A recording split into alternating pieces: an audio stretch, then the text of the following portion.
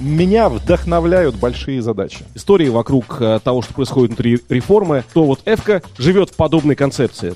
Об этом многом будем разговаривать сегодня. Единственный шанс нам выжить как компании, стать большой компанией. А чем вы руководствуетесь? Психологи таких людей называют немножечко куку. Интрига, да? Не-не, вы еще не понимаете. Я тоже не понимаю, кстати говоря, и мне это очень любопытно.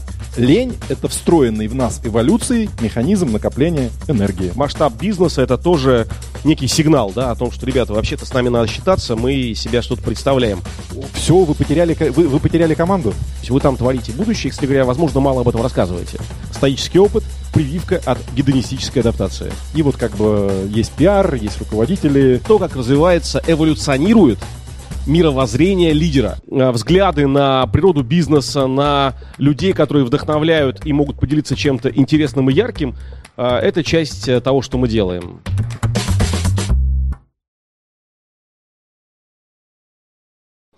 Почему мы здесь находимся?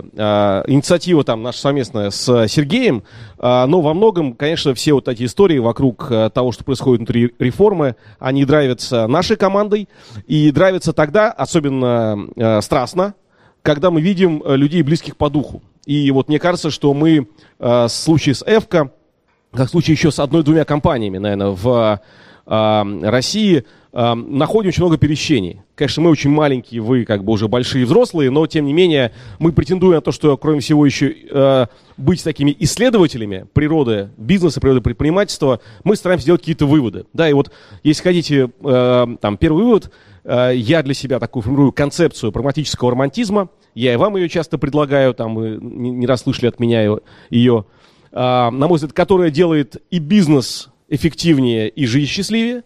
И по мне, с огромным удивлением я это обнаружил, что вот Эвка живет в подобной концепции.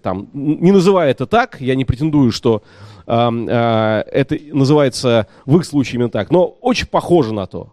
И очень многие элементы, которые мне помогали строить стартапы, у коллег интегрированы глубоко на уровне большой корпорации и живут сейчас, и побеждают, и помогают развиваться. Об этом многом будем разговаривать сегодня, вот на этом таком вот, не знаю, как назвать это, концерте, потому что это будет и лекция, и диалог, и такое интерактивное взаимодействие с вами. Включайтесь, не стесняйтесь, я буду это дело модерировать. Вот. Важную часть, которую мне не простят команды, если не скажу, то что вся эта история, это мероприятие в рамках открытых интервью клуба «Реформа», куда мы вас приглашаем, тех, кто еще не является резидентом. Тут большинство резидентов, я понимаю, да? Вот кто резидент, поднимите руку. Да? Вот, а те, кто еще не резидент, вот смотрите, что с вами сделают те люди, которые уже резиденты, их больше. Ну, или по-другому, такого типа обсуждения, такого типа взгляды на природу бизнеса, на людей, которые вдохновляют и могут поделиться чем-то интересным и ярким, это часть того, что мы делаем, часть нашей философии, часть нашего продукта, среда для предпринимателей, которые считают, что бизнес — это не только деньги, но еще и нечто большее. Шапка закончена, шапка такая вот вводная. Тогда, значит, мы договорились, что сейчас ты дашь вступление, да? Если хочешь, я коротко представлю тебя и компанию. У меня есть цифры, да? Значит, для того, чтобы это было совсем по красоте, и если вдруг кто-то из присутствующих не знает о Эвка, а вы долгое время были очень непубличные, и сейчас вот как раз начали рассказывать о себе, то он, это как это говорил один известный политик, кто не знает, тот узнает. Сергей, исполнительный директор и член совета директоров Эвка, крупнейшего производителя продуктов питания в России. Гендиректор компании «Еда будущего», мы, видимо, здесь находимся, да, то есть это такой R&D-центр, который ищет... чем прочелленджить самого себя. Да, это, кстати говоря, это хороший подход корпорации к инновациям. Не ждать, когда тебя съедят снаружи, а пытаться себя изнутри подорвать и возглавить тот тренд, который неотвратим. Значит, Эвка, в фактах выручка 2021 года 223 миллиарда рублей. Вы раскрываете ее, да? При том, что вы не публичны. Да, это просто частная инициатива. А чем вы руководствуетесь? Вы просто хотите похвастаться, да? Мы выручку всегда раскрываем. Запрашивают. И она, в принципе, банки же знают, поэтому... Банки знают, но потребитель обычно не знает. То есть частная компания не должна это делать, вы это делаете, видимо, таким образом транслируют, что мы большие, и... Есть какие-то позитивные, есть не очень позитивные, но есть все-таки как-то позиционируют. В рекрутинге это помогает, на самом деле. Угу. В принципе, понимаешь, что сейчас у вас такой этап, связанный с неким таким новым представлением себя в медиапространстве, и в этом смысле масштаб бизнеса — это тоже некий сигнал, да, о том, что, ребята, вообще-то с нами надо считаться, мы из себя что-то представляем. Не просто майонез в вашем холодильнике. Хотя это тоже. Значит, Эвка второй по размеру производитель продуктов питания после Pepsi в РФ. Все еще так, Pepsi... В этом году посмотрим. В этом году должны обойти. Да, я бы сказал, это не очень рыночные условия вас выведут на первое место, но похоже, что могут. Значит, третье. У компании 16 заводов, на которых работает 18 тысяч человек, производит 2,5 миллиона тонн еды. Кстати говоря, я даже представить себе не могу такой объем, это, наверное, это до хрена. Четвертое. Вы можете знать Эвка по таким брендам, как Слобода, Альтера. А еще Эвка активно развивает инновации. Фудтех, например, растительное мясо, которое сейчас вы пробовали. Здесь в разных формациях. И, наконец, это некое чудо ваше. Есть свой научный городок под Алексеевкой. Кстати говоря, буквально сегодня мы общались с тоже нашим общим знакомым Александром Ивановым, твоим однофамильцем, который из Якома, немножко из другой истории. Неважно. В общем, мы общались с ним. Который в Почте России? Да. Он был здесь лектором. Он рассказывал про... Мир тесен. Значит, мир тесен, и, в общем, он рассказывал, что какой-то его знакомый специалист в том, что вы делаете, оказался случайно у вас в этом городке и был не просто под впечатлением, он был в шоке от того, что вы там творите. То есть вы там творите будущее, кстати говоря, возможно, мало об этом рассказываете. Тоже эта открытость, Эвка, и само мероприятие, в котором вы сейчас участвуете, я понимаю, что это первые ласточки, да, и дальше будет какой-то такой больше рассказ. Мы не навязываемся, то есть все равно эта навязчивость, она немножечко... Черт его знает. Знаешь, я последнее время очень много об этом думаю, и те, кто читал какие-то мои тексты, знают, что тема внимания как валюта меня весьма занимает, потому что покуда мы это внимание не майним, его майнят другие, которые несут ценности, подходы, товары и услуги, которые, возможно, не так экологичны. И, кстати говоря, часто весьма не экологичны, если взять какие-нибудь... Мы скорее как-то к естественному такому... то есть мы придумываем какие-то проекты, мы что-то делаем. То есть мы что-то делаем и об этом рассказываем. Оно как-то естественно. Мы там делаем лекторию, или через лекторию рассказываем, что нам интересно и как мы живем. То есть, а так, да, конечно, это процесс такой долгий. То есть, вообще, нас учили быть скромными. И в этом смысле... мы же деревенские вообще. Мы заложники. Так, я не деревенский, но все равно у меня это есть. Мама говорила. И в то же время, если я скромен, то другие громкоголосые, но, возможно, не имеющие сказать что-то значимое, забивают эфир и информационное пространство. Это мысли вслух. Значит... что еще можно добавить про Эвка, что-то может быть такое? Я думаю, что вы сейчас внутри этого разговора вы про Эвка и поймете. Эвка — это уникальная школа воспитания управленцев. Уникальная — это не значит, что я сейчас говорю, потому что нас тут угощают и принимают в гости. Я правда так думаю. Но давайте послушаем, как это работает. Одна из причин, почему мы объявляем выручку, потому что то, что мы рассказываем, то, как мы живем, это немножечко необычно. Это на самом деле сильно необычно. И напрямую нас назвать капиталистической компанией трудно. Потому что основы того, как строится, что мы понимаем под властью, там немножечко другое.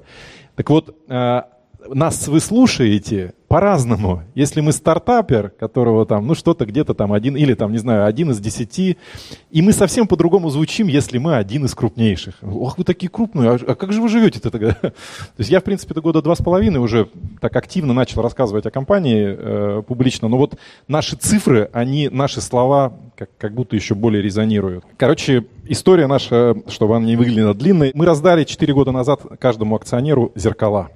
На зеркалах написали, у меня в кабинете это зеркало есть небольшое, мышь не рождает гору. Мы сказали, что единственный шанс нам выжить как компании, стать большой компанией, мы тогда были 1,8 миллиарда долларов выручки. Вроде большие, но как мы же конкурируем с глобальными, а для того, чтобы... А глобальные — это вообще другие горизонты, другие размеры, другие объемы, вообще они по-другому думают. И вот единственный шанс нам выжить — самим стать глобальной компанией, то есть самим стать большой. А что значит, когда ты можешь стать большой? Ты можешь стать большой только тогда, когда ты лично, как персоналия, станешь большим человеком. Вот мышь не рождает гору, это значит, каждый из нас должен учиться, развиваться, становиться сильнее, зеркало перед глазами ставить и как-то вот как бы умещать в свою голову новые знания. И мы начали разбираться в технологических трендах, в цивилизационных трендах, повторять физику, химию, цитологию, генетику, изучать социологию, психологию, нейрофизиологию, философию, структурную социологию, ну, то есть вообще вот теологию даже. То есть мы все такой как бы пакет наук, которые масштаб личности расширяют, которые как бы знания какие-то упаковывают. Вот. И мы много, в общем, обнаружили из этого. Одна из частей, что мы в компании, например, учим наших людей, как думать, это вот себя не забывать, что мы одновременно существуем в нескольких мирах параллельных. Мир нашего «я», мир нашей семьи, мир служебных отношений. Для большинства людей этим заканчивается. Моя хата с краю никого не знает. Там дальше есть, и у предпринимателей уже есть мир страны. Это вот масштаб личности, то, что расширяет. Есть планета, есть мир невидимый. Для верующего это там как бы один мир. Для неверующего тоже мир невидимый есть. Это наши мысли, чувства, эмоции, бессознательные реакции. И вот как-то надо вот в этом себя ориентировать и позиционировать. Это вообще целостное восприятие меня вот как бы и моего места в бизнесе. Мы успешны или неуспешны, это вот как бы это мир служебных отношений. Там больше всего времени мы проводим, и там ярче всего это проявляется. И нам кажется часто, что вот для того, чтобы если у меня что-то не получается, я еще больше должен времени заниматься работой, еще больше туда вкладываться. А выглядят эти миры, они собраны как мировоззренческая матрешка. Невозможно быть успешным в мире служебных отношений, если у тебя не гармонизированы два первых мира. Если ты не разобрался с собой, кто ты есть такой, куда ты идешь, зачем ты живешь, что для тебя важно, что для тебя не важно. То есть ты как-то... Давай так, возможно, но этого есть цена. Это есть, да, это конечно. Выгорание, покажу, это кстати. потеря смысла. А я покажу, там она у меня будет, да, она у меня будет называться такая, там петелька будет висеть, и слово к ней с семьей, и в семье также, там, вот, особенно для предпринимателей мужчины, это та основа, где он силами набирается. В кругу близких людей своих, да, там отношения с родителями, с близкими. Вот. Но первое, с чего начинается, это я. Это вот я сейчас вначале хочу несколько вещей про это рассказать, потому что, мне кажется, оно просто вам будет полезно. Я не публиковал эту лекцию, я ее год назад, когда шлифовал, потом записал, и думал, я ее буду вот всем рассказывать. Она тяжелая для меня. Лекция называется «Темная сторона лидерства». Это вот я рассказать ее, и у меня как будто вагоны разгружаю, потому что как бы об этом же надо рассказывать. Про себя же рассказываешь. Вот и все свои тараканы, все свое белье пока перетрясешь, и вот и как это... Но я ее опубликую. А вот некоторыми выводами я сейчас с вами поделюсь. То есть это будет светлая сторона? Да.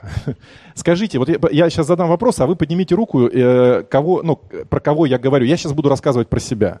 Вот я как бы объективно такой как бы один из, меня можно назвать портретом лидера. Я там слишком рано стал директором завода в 25 лет. И вот как бы я работаю первым лицом уже почти 21 год. Первым лицом. Я работаю первым лицом. Но я имею в виду гендир, это же трансформация психики, это же ломает тебя. У меня подчиненных сразу было 1000 человек. Тут 25 лет мне в подчинении досталось 1000 человек. Представляете, какие вызовы, как у меня психика, как бы через что пришлось пройти. Так вот, я сейчас про себя говорю. Меня вдохновляют большие задачи.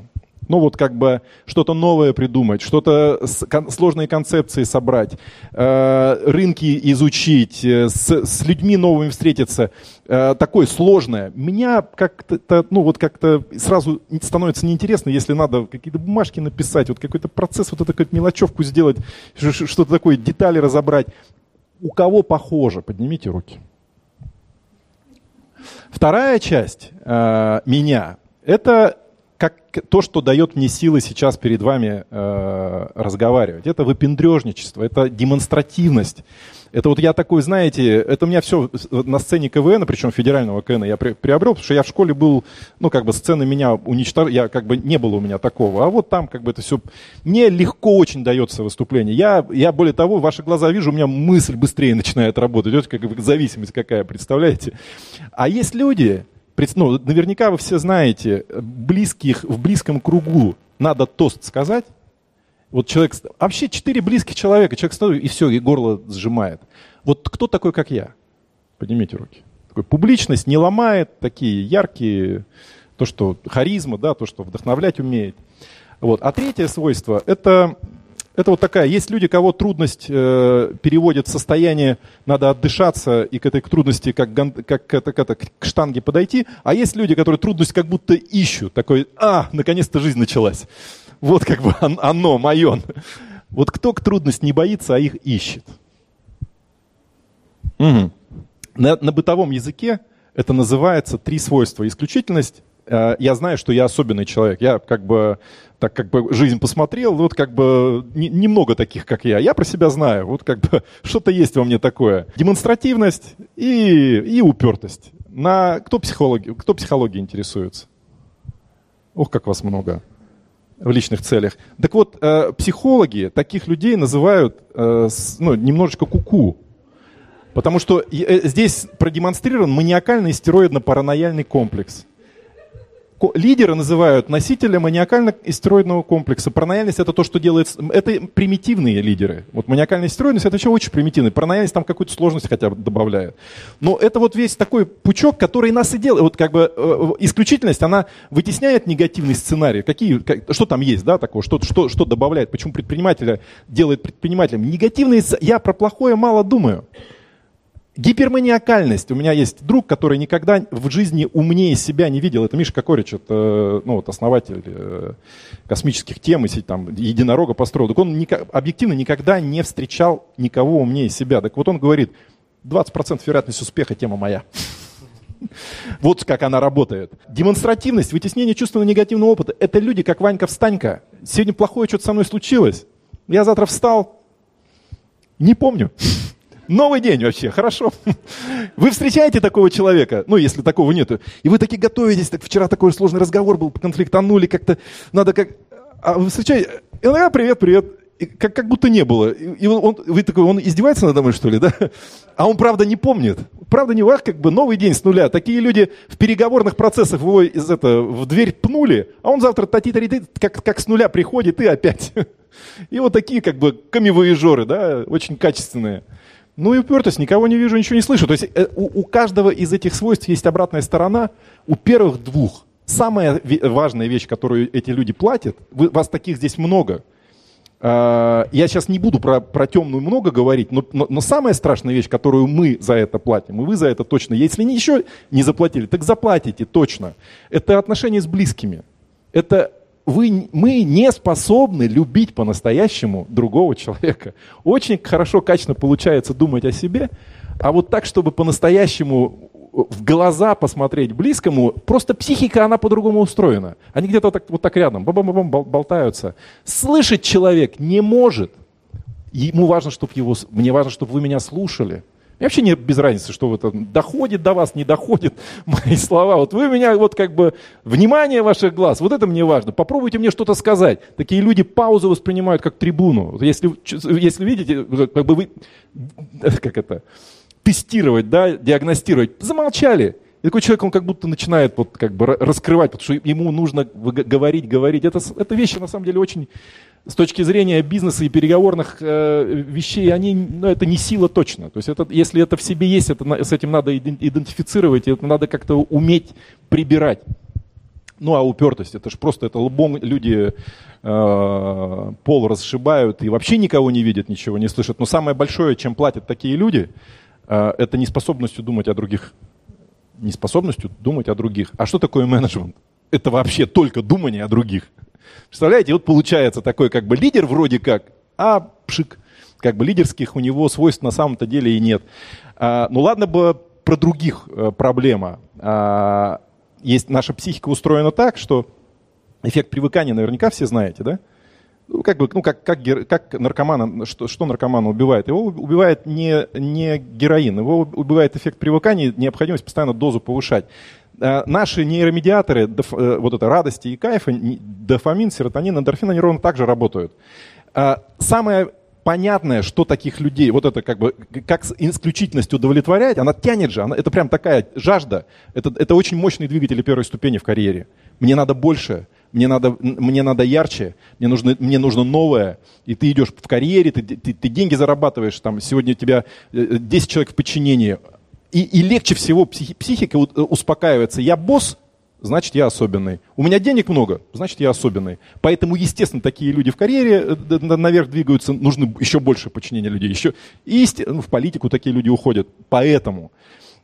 И деньги, они тоже дают, вот у меня сегодня там $100 тысяч, да, там, 10 тысяч, завтра 100, миллион, я, значит, особенно, много же. Так вот, рано или поздно запускается эффект привыкания, и новизна, вот это ощущение новизны от этой радости, от этих вещей, она притупляется, и постепенно запускается механизм, который ученые называют механизмом депрессивной петли. И вот то, что Максим вначале говорил, там, откуда выгорание? Это синдром неудовлетворенной исключительности. Это когда я знаю, я же, крутой, а что-то меня а что-то как-то не вдохновляет. И вот вся проблема вот этих спиралей, они все внутри нас лежат. Вот все внутри нас. Я здесь хотел бы сделать паузу. Да, вот, заметьте, часто драматургия лекций по бизнесу, она довольно предсказуема. То есть понимаешь примерно с первых слайдов, куда дальше будет водить лектор. Вот вы сейчас понимаете, куда Сергей придет? Интрига, да? Не, вы еще не понимаете. Я тоже не понимаю, кстати говоря, и мне это очень любопытно. Есть такой советский нейрофизиолог, фамилия его Ливанов, академик Ливанов. Если бы здесь была... Не буду рисовать, отвлекать. Короче, он открыл теорию нейронных ансамблей. И это очень популярный в международной среде. Ах, вот оно что, нейронные ансамбли. Все понятно. То есть, представьте, в психике, вот эффективность нашей психики зависит от того, как много эмоциональных центров в ней мы сумели сформировать. Деньги и власть – это сильнейшие эмоциональные центры. И они дают возможность разгонять, вдохновлять себя, творчеством заниматься. Так вот, чем больше у вас получается этих эмоциональных центров в психике создать, тем более вы устойчивы к механизму запуска этой депрессивной петли. Что такое эти эмоциональные центры, другие люди? Развитие другого человека – это на самом деле главная пилюля для руководителя не сойти с ума. Это то, что запускает, делает жизнь, наполняет жизнь новыми красками и дает мотивы, сопоставимые с деньгами и с властью. Потому что ты, когда в человека вкладываешься, он тебе обязательно на голову чем-нибудь сделает, да, там пару раз предаст тебя, но когда вот у тебя там из 10 двое там воспитанников твоих, вот они прям вырастают, и ты чувствуешь, что ты это продолжение, это совсем другого уровня мотивация. И оно рано или поздно, вот взрослые люди, они к этому приходят. А в менеджменте нам не надо же, у нас не нужно полигон студентов, да, у нас всегда есть в подчинении кто-то, у нас есть всегда тот, кого можно развивать. И это такая вещь, которой мы не пользуемся. Большинство из нас 100% этого не делают. А на самом деле лекарство лежит прямо перед нашими руками, перед нашими глазами. Куда приводит темная сторона, у меня та лекция заканчивается этим. Здесь просто как тезисно зафиксировать. Вот есть разные миры, и как в каждом из этих миров проявляется. Я сам. Блокирование возможностей саморазвития, выгорание, депрессии, самоуничтожение. Если с этим ничего не делать, это вот к чему человек приходит. Семья, разрушенный брак, покалеченная психика детей, не любовь. Это люди не умеют любить других. То есть они могут только получать. Они не могут работать в другой модальности. Служебные отношения, то есть мир работы, неспособность строить большие коллективы. А как ты строить большие коллективы будешь, если ты о другом человеке подумать не можешь? А большой бизнес – это всегда большие коллективы. И получается, в такую воронку попадаешь. Неспособность, значит, строить большой бизнес. И постоянный поведенческий поединок. Это люди, которые, они бессознательно им надо доказывать, что он босс. И вот каждый социальный контакт, каждый переговорный контакт, это всегда Это вот такая искра, и вот надо себя продемонстрировать, надо доказать, что я туз. И, в общем, страна, планета и дальше это нас не интересует. Вот нам как бы в бизнесе хватает проблем, которые здесь зафиксированы. Это то, что Канеман, это структура нашего подсознательного, бессознательного. То есть мы часто не идентифицируем, что это у нас есть. Но так или иначе, это, вот природа нашей эффективности, особенно лидерской эффективности, практически везде, мы там это исследуем уже 25 лет, сплошь и рядом. Это везде. То есть дальше кто-то умеет перешагнуть через себя, как-то там поставить это на контроль, вот эту сторону своего «я». У кого-то не получается. У нас там в компании таких мы уроков наделали, потеряли акционеров просто. Вот депрессивная петля это термин, который родился внутри, потому что люди не справились, не нашли, в общем, новых мотивов деятельности. В какой-то момент ушли из компании, забрали акции свои. А мы с тобой, кстати, говорили про вертикальное лидерство, GLP. Там вот эта вот история оппортунист, дипломат. Нет? Нет. Не знаком ты? Я тебе потом скину ссылку. Это очень любопытная история. Она вот именно про это, про проживание вот этого рода историй. Есть довольно неплохая научная база американская, которая уже, собственно, интернациональна, про то, как развивается, эволюционирует мировоззрение лидера. И вот, начинается реально с этого, с этих нижних позиций, а дальше вот там есть интересные другие стадии, редефайнера, стратега, в общем, тебе понравится. Это, конечно, это у нас называется, в нашей категории, у нас есть категоризация менеджмента, это у нас крутые перцы. У нас есть крутые перцы, это вот примитивные, это вот как бы мне умные не нужны, мне нужны те, кто патроны будет подносить. Это вот как бы я. Это вот, знаете, таких следующая градация у нас это отличный менеджер называется. Любящий себя, любящим других. С ним уже можно работать. Он, по крайней мере, демонстрирует вот поведенческие модели, но люди, веры просто нет. Там как бы другая проблема. А вот как бы руководитель, который воспринимает жизнь как удивительное приключение, и который вот себя воспринимает неотделимо от коллектива своего, это вот то, к чему мы постепенно стараемся привести. Это я просто сейчас очень коротко, первый вызов, который мы как вызов идентифицируем. Структура нашей психики, структура нашего бессознательного. Канеман говорит, мы думаем, что я — это наша система, это вот как мы думаем, мыслим, как бы складываем, но типа есть две новости, плохая и хорошая. Плохая — это не так. Наше «я» — это то, как мы не думаем, а как мы чувствуем, наши инстинкты, наши привычки, то наше бессознательное. Это, говорит, плохая новость, но есть хорошая новость. Это можно тренировать. То есть привычки можно направлять, можно перепрописывать нейронные связи новые, можно как-то себя в новую систему, новые динамические стереотипы формировать. Это вот первый вызов. Второй вызов. Я вот недавно о нем в телеграм-канале своем писал. Физиология нашего мозга. Ты показал, я думал, что ты скажешь, желание носить розовый костюм. Нет. То есть второй вызов. Каждого разрывает. Физиология нашего мозга, мозг наш устроен таким образом, что для нас подумать это серьезное дело. Вот сколько как бы мозг весит, по-моему, 1,4 килограмма, что ли? По-моему, вот как бы вес мозга 1,4 килограмма. По-моему, чуть побольше. Но порядок такой. Где? Я где-то у Савельева, по-моему, читал. Я прогуглю. Это. Так вот, потребляет мозг в состоянии покоя, не только в состоянии покоя, еще и в состоянии, когда он думает о том, как пожрать, как заняться сексом и как выпендриться. Это примерно вот, это тоже усилий не тратим мы на эти мысли. 10% всей энергии потребляет мозг. А когда мы начинаем думать о чем-то сложном, а о другом человеке это сложно подумать, энергопотребление увеличивается до 25%. А дальше у нас устроено так, когда мы...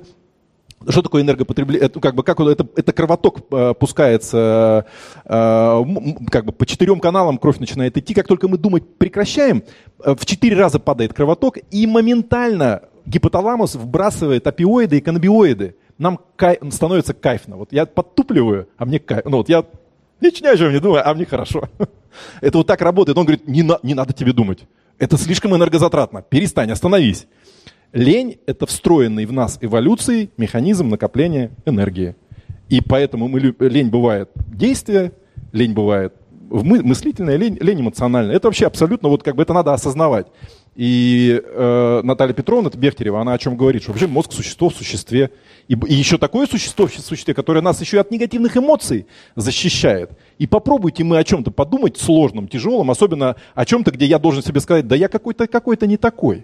Причем развитие начинается с разговора с собой, я себе не нравлюсь. А мозг говорит, нет, это нехорошие мысли, я тебя защищу от таких мыслей. Чем защищает на свой лад, потому что порой эта защита порой такая, что потом тебе вылезает боком. Конечно. То есть 1-2 килограмма.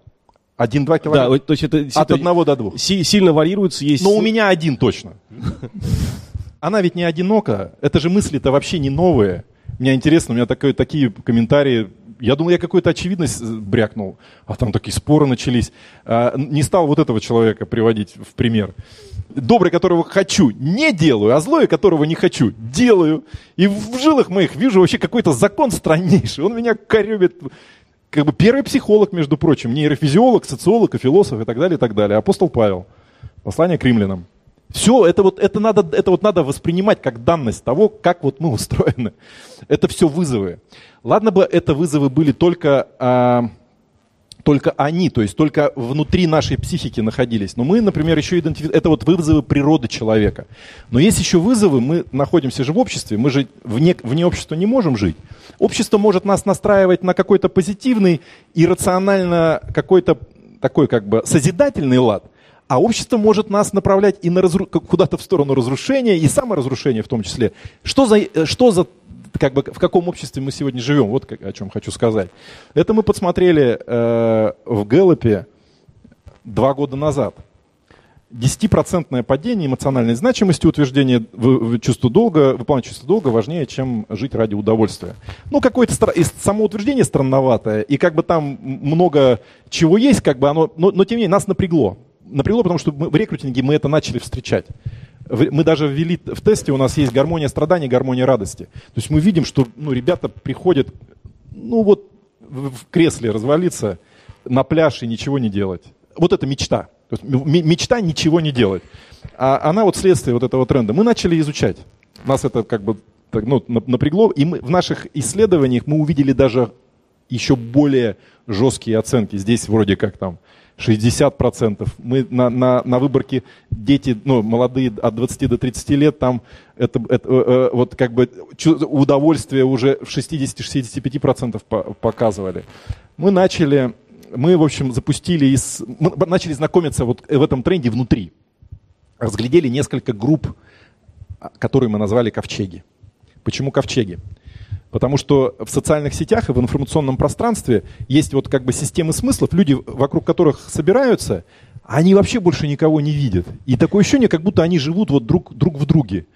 Как ковчег. Там есть разная лояльность к ядру этих смыслов. Есть ядро ковчега, есть там, просто чуть-чуть там сочувствующие. Но это очень интересное явление социальное. Какие ковчеги? Воинствующий бодипозитив. Какой это бодипозитив? Это не тот бодипозитив, когда говорят, прими себя таким, какой есть, как тебя природа, матушка, создала. Не переживай, что у тебя там ростом ты не вышла, там, или там у тебя, не знаю, на лице там у парня трактор проехал. Как бы боженька тебя создал, тебя родители любят. Вообще, ты себя найдешь. Нет, не ломай, да?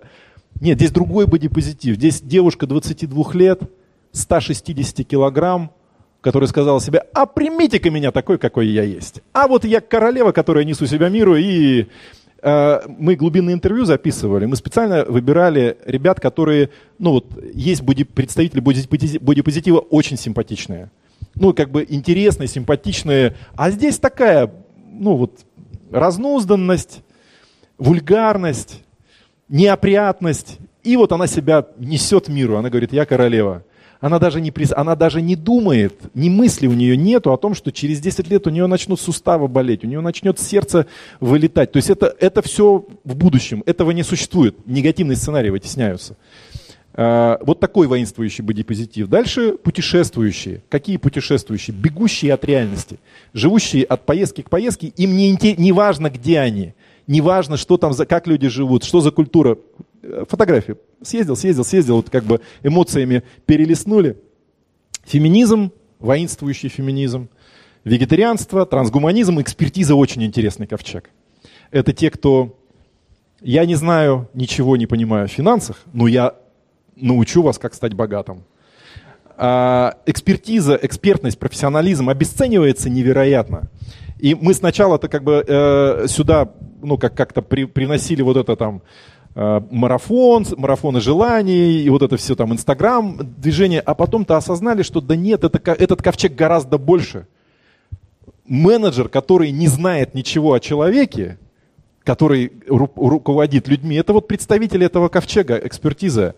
Не знаю, духовно, ну как бы человек, который в духовные какие-то поля за собой ведет, ничего не понимающий, сам ничего не знающий об этом, это тоже из этого же ковчега. И вообще экспертиза и профессионализм невероятно обесцененная сегодня сущность, потому что софт-скиллы важнее. ЛГБТ и созидатели. Мы ковчег созидателей выделили отдельно, потому что нам интересно вот как бы было их смотреть. На базе 1500 человек делали исследования и обнаружили, вот если посчитать все, вот, как один из итогов этого исследования, что примерно 90%. У нас ЛГБТ не очень популярное, как бы хорошо, да? Как бы так же, настолько же популярны, как созидатели.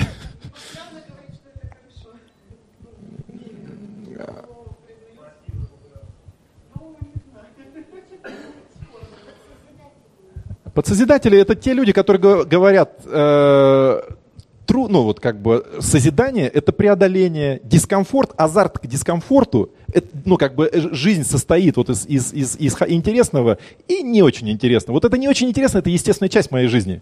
И преодоление себя, построить себя — это первая ступень, которую я сделал. А строительство себя невозможно без дискомфорта. Любой спортсмен вам это скажет, любой там музыкой, кто это занимает и так далее, и так далее. Это для этих людей естественно. А для остальных, ну, большинство, не так, например, вегетарианство — это очень интересный ковчег, потому что там-то люди лишают себя очень, ну, то есть как они идут на лишение ради идеи. Это очень интересное, ну просто как психология даже, поведение. Они готовы обострять отношения с близкими за идею. И это, ну, как бы это очень интересно. Но в целом, вот если посмотреть, вот созидатели и вегетарианцы, они в сторону уходят, где-то вот получается 16%, а остальные — это люди, которые говорят. И их немало, да, 84%. Моя мечта — я хочу иметь все сразу и ничего для этого не делать. А ролевые модели, по формуле как бы разрешено все, что не запрещено. Вот как бы их идея. И ролевые модели, там Моргенштерн и вот эта вся наша инстасамки. Не, их, наверное, тоже можно сюда отнести. А ты про кого сейчас? ЛГБТ? Не, ну 80, наверное, 80%. Давай так, что они хотят делать? Вот здесь скорее правильный вопрос.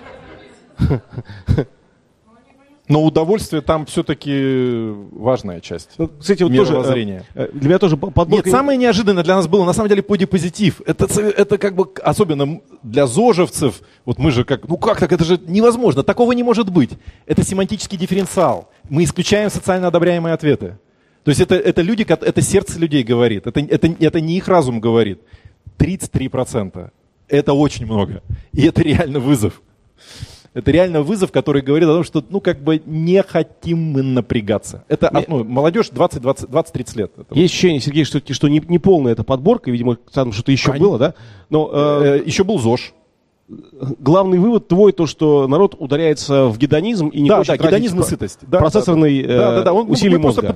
Мы подтвердили вот эту часть, она еще более усилилась. То, что Гэллоп увидел в своих исследованиях. Гэллоп же это же прямые вопросы.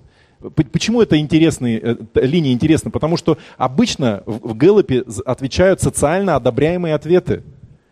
А здесь, ну, как бы социально, ну, вот близко ничего такого нет. И там еще много очень интересного, если в Гэллопе покопаться, там можно... То есть общественный тренд — это гедонизм и сытость. Мы себе вообще сказали, мы 2 года назад для себя назвали постмодерн главный вызов существования компании, потому что он на 2 важнейших бизнес-процесса влияет, на маркетинг и на рекрутинг. Маркетинг — это очень интересные люди, им вообще невозможно ничего втулить. Гиперчувствительные к любой фальши. Вы попробуйте что-то, вот какую-то абстракцию маркетинговую сварганить, И вот как бы и хихикать, эти, вот там хавайте, people хавай. Вообще не так. То есть это абсолютно какая-то такая сверхчувствительность к лжи маркетинговой. То есть если вы верите в продукт, если вы верите в идею, они с вами. Если вы как бы так рядом и сбоку, вы их теряете. В рекрутинге важно увидеть вот это ядро, насколько приняли они вот эту философию гедонизма и удовольствия. Потому что часто это же на самом деле естественное же, ну, это же нормально. У меня трудно в жизни там как-то с родителями не складывается, образование идет. Нормально, в принципе, как бы желать отдохнуть как-то и какого-то комфорта. Но если это не вросло на уровень убеждений, с этим можно работать. Поэтому в рекрутинге это важно просто уметь разделять, различать вот как бы степень лояльность лояльность к этим ценностям. Это вот с точки зрения вызова, потому что компания, когда начиналась 28 лет назад, таких вызовов не было. Было проще, образования не было тоже, поэтому мы образованием начали заниматься с самого начала. Но можно было находить, как качество человеческого капитала было другое. И школа, и университеты, и общество, оно как-то созидателей готовило, или предрасположенных к созидательной деятельности, оно готовило на другом уровне, чем это происходит сейчас. Вот альтернативы решений. То есть если мы говорим о том, что мы занимаемся бизнесом, у нас есть фундаментально две парадигмы выстраивать свой бизнес. Парадигма первая. От меня, кстати, 200 человек отписалось, когда я говорю-то об этом давно, еще не слышали, но когда я написал все, что я думаю, там РБК Тренды, книжку опубликовали, основатель сказал: о, классная, какая там история успеха. Вот, а я как-то очень коротко, и прямо от меня, ничего не говорят, как-то, наверное, Это что там такое сказал? Ну, что для меня эта история, вот эта история фильма, давайте, важно, может быть, крок был другой. Это для меня не важно, но фильм транслирует конкретные идеи, и книжка те же идеи транслирует. Это история человека, который предал жену, увел подругу у бизнес-партнера, украл компанию и обманул лоховатых братьев. Это вот эта история. То есть мне в душ хотелось сходить после фильма. Я досмотрел только потому, что мы с сыном смотрели. Я думаю, я задаю вопрос, не буду вам задавать вопрос, расстраиваться не буду. Как вы бы хотели повторить путь этого человека? Мне в разных аудиториях 70% поднимают руки. Да, я, конечно, раскачиваю. Макдональдс, это же круто, это же как бы машинка по печатанию денег. Как вам Крок? Классный мужик Крок, хочу такой же. Но подождите, это вообще-то яркий представитель определенной бизнес-философии, которые живут вот в этой модели. Разрешено все, что не запрещено. Старая школа. Она, кстати, это корпоративная Америка, она создала проблемы, которые ESG и устойчивостью пытаются решать. Это вот как бы в законе нет, а помните в фильме, как юристы, обойдем? Обойдем. Ну, значит обойдем. Да, морали и этики не существует. Что может быть альтернативой? Альтернативой может быть, я это в прошлый раз формулировал, бизнес – это польза, которая находит место в жизни людей экономически эффективным способом. Бизнес устойчив. Зачем вам это надо? Да ради устойчивости. Он устойчив, когда он социально полезен. А деньги – это то, что позволяет этой пользе существовать долго. То есть вы без денег никуда это не существует, просто как модель не существует. Но в первом случае я занимаюсь бизнесом, чтобы капитал мой рос с минимальными рисками. То есть деньги сначала, а дальше я темы ищу. А здесь я сначала придумаю, какую же пользу-то я в обществе буду создавать, а потом уже деньги зарабатываю. Две совершенно разных установки. Как вы думаете, ладно, не буду спрашивать, как вы думаете. В общем, в общественном сознании это часть того, что я вот здесь делаю. Это вот как бы одна из нагрузок. Кроков, как значимо больше историй кроков. И вот если есть молодой человек или молодая девушка, которые говорят: а я хочу заниматься предпринимательством, я хочу просто деньги зарабатывать, нормальное желание. Я хочу больше иметь, я хочу, чтобы родители у меня нормально жили, семья, чтобы у меня была. Так, я хочу заниматься бизнесом. А как можно бизнесом заниматься? А как можно деньги зарабатывать? Крок, история, вторая история, третья история. И получается, в информационном поле засилье вот этой философии разрешено все, что не запрещено, и право сильного, что такое вот в этой логике? Право сильного уничтожить слабого. И получается, молодой предприниматель становится, у него выбор без выбора. В его ассоциативной памяти, в его вот бульоне информационном, у него даже слов нету о том, как можно по-другому про бизнес поговорить. И вот как бы он, ну ладно, деньги, ну все так зарабатывают, значит так, да, и пошел, выбирает. Но ладно бы это было все только у них, и где-то далеко, и привнесено. Кто знает статью 34 нашей Конституции? Читал ее когда-нибудь? Не читали? Каждый имеет право на свободное использование своих способностей и имущества для предпринимательской, то есть для создания товаров и услуг. И иной, не запрещенной законом экономической деятельности. У нас вообще-то на самом деле это конституционная норма. Разрешено все, что не запрещено. Это вот тот вызов, с которым любой бизнесмен соприкасается. Вот этот, где те красные линии, где та категория морали и этики, которую он для себя определяет допустимым в том, как он будет бизнесом заниматься. Что мы делаем? Я это пролистну. Ну, это вот как бы философия нашего всего там здоровых инноваций. Мы когда поняли, что мы конкурируем с глобальными компаниями, мы первый вопрос себе задали, а какие вызовы, вот если мы должны на мир глобально посмотреть, давайте ответим, какие вызовы глобальной индустрии, перед глобальной индустрией еды сегодня стоят. 3 нашли. Оказались они очень конфликтные вызовы. Оказывается, их так наши коллеги не формулируют, потому что они запускают очень жесткие разговоры о том, что, получается, Макдональдс не может быть ESG-компанией, если это так. Или Кока-кола не должна быть устойчивой в этом благородном ряду ESG устойчивых компаний, потому что там, ну, как бы одно, другое, третье, чего-то там точно выпадает. Вот. И мы для себя сказали, у нас есть возможность выбирать, и мы будем инвестировать только в такие технологии и продукты, которые одновременно на каждый из этих вызовов отвечают, то есть качественно улучшают жизнь людей, дружат с экологией и не премиальные, а доступны для каждого. Вот у нас вся, как бы мы там растительным мясом занимаемся, молоком, пищевыми волокнами, сладкий белок, клеточное питание, жиры из микроорганизмов. Мы еще беспилотниками занимаемся. У нас чуть ли не единственные в стране тяжелые беспилотники летают. У тебя прям как в анекдоте, еще немножко шьем. Еще немножко шьем, да. Ну, мы об этом рассказывали, поэтому... Вот это интереснее. Я думаю, что вам гораздо вот то, что, по крайней мере, Максим меня пытал в прошлый раз и в подготовке сюда. Как? А вот прежде чем говорить, как это делать, я хочу вам предложить такую систему...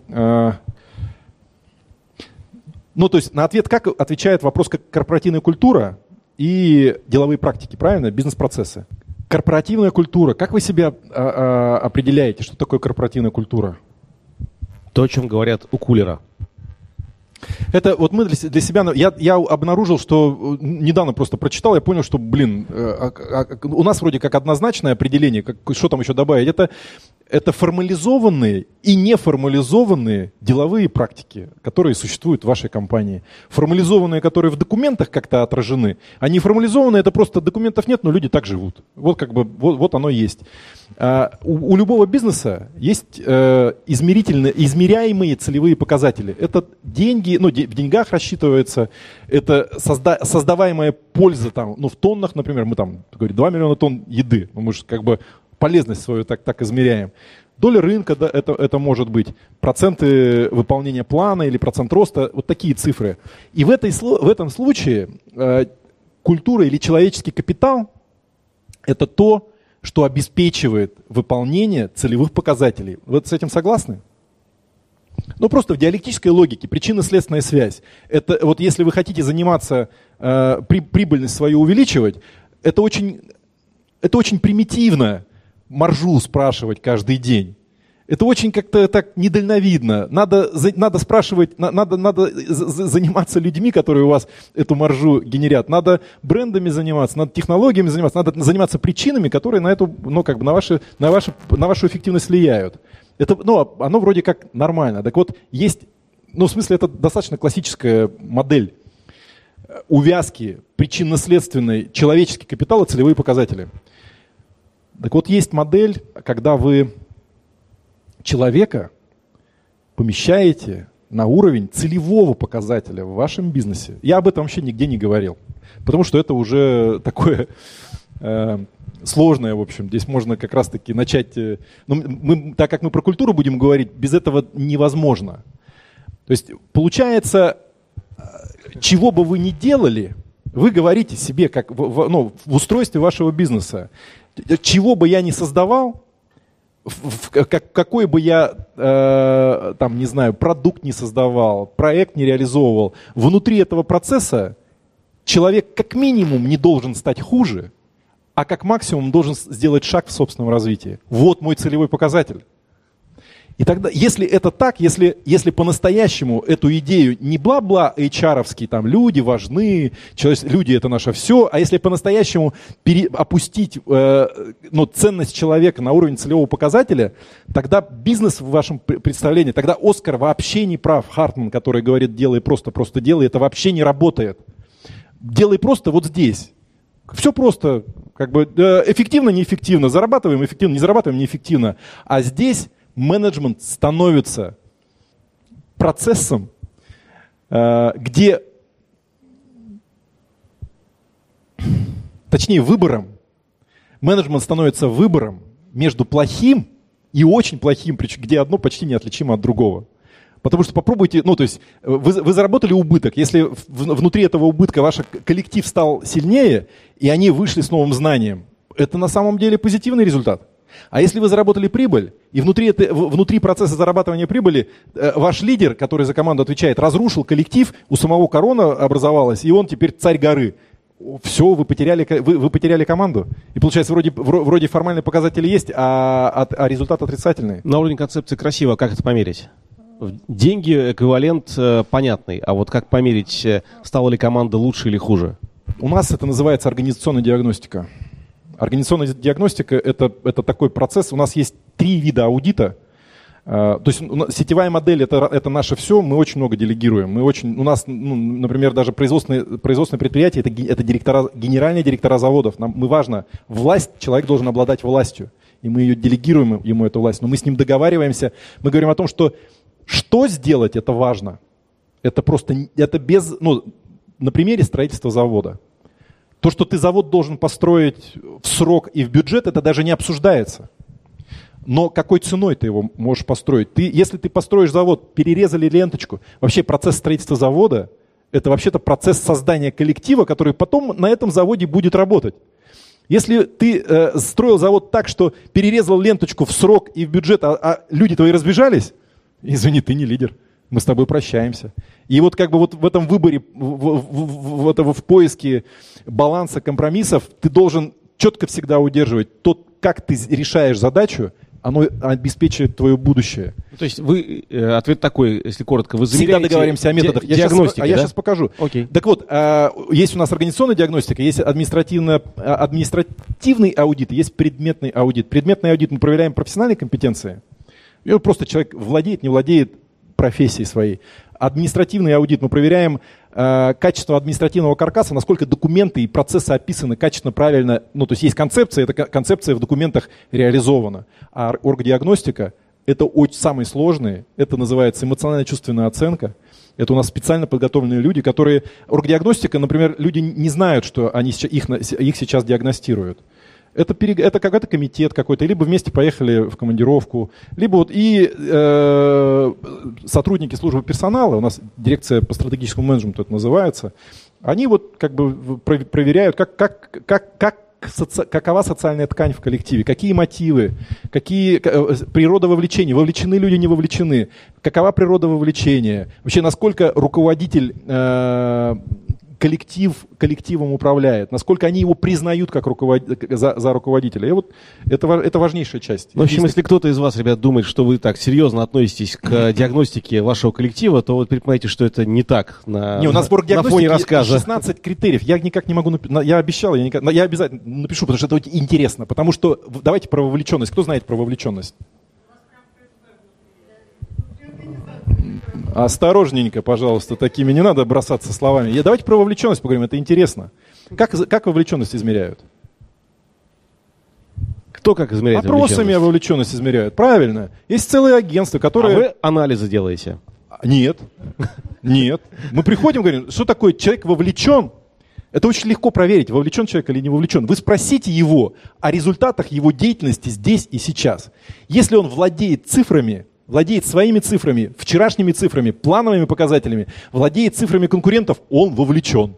Если он ими не владеет, а говорит, как мне у вас нравится работать, я так вовлечен, он не вовлечен, это просто вам втуляет что-то. Нет. Да, а дальше интересно другое. Природа вовлеченности может быть разная. Вовлечен, не вовлечен, это важно, и это легко проверить. А вот природа вовлеченности сложнее. Может быть, природа вовлеченности — жадность. Я деньги зарабатываю, поэтому я понимаю, что мне нужно премию иметь. Да, я как бы... Все у меня в голове всегда лежит, удерживаю. В этом ничего плохого нет. Одна проблема. Если человек видит, что он целевые показатели не выполняет, он отключается. Поэтому другой уровень вовлеченности – это ответственность. Я говорю, мне по барабану вообще. Выполняю, не выполняю, я по-другому не могу. Я плохо работать не умею.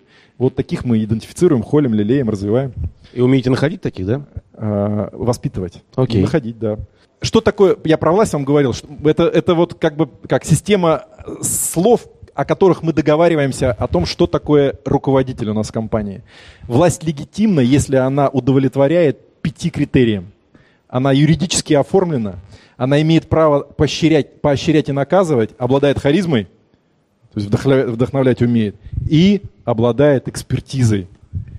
Это самое непопулярное сегодня.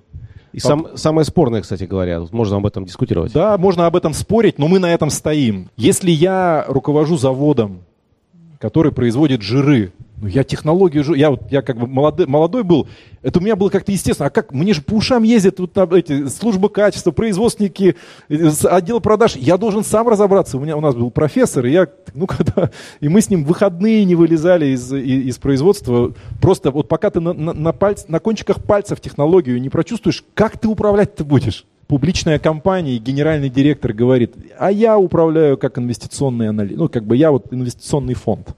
Управляющий компанией инвестиционного фонда, моих финансовых компетенций достаточно, чтобы большой компанией управлять.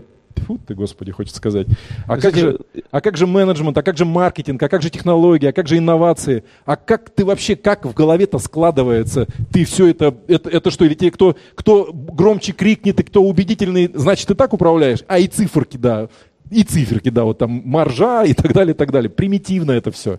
Это все бизнес по-простому. Вот то, что звучит, действительно похоже на то, и у меня в книжке об этом даже много сказано в крайней, о том, что руководитель стартапа, именно стартапа, да, когда он только создается, а стартап — это организация в поисках бизнес-модели, а еще не найдена, это по-нормальному всегда директор по продукту. Потому что, действительно, он должен быть предельно экспертен, он должен быть визионером и стратегом в своей области, продуктологом. В стартапах это вообще без и маркетологом. А вы говорите, что у вас тоже это необходимо. Даже у нас. У нас мы говорим, что акционер – это особые права и особые обязанности. Я, кстати, об этом тогда не рассказывал. Первое требование к акционеру – он должен быть лучшим в своем виде деятельности. Не факт, что он им является, но требование, вот образ идеала, ты должен, то есть если ты отвечаешь за производство, ты в отрасли должен быть лучшим производственником.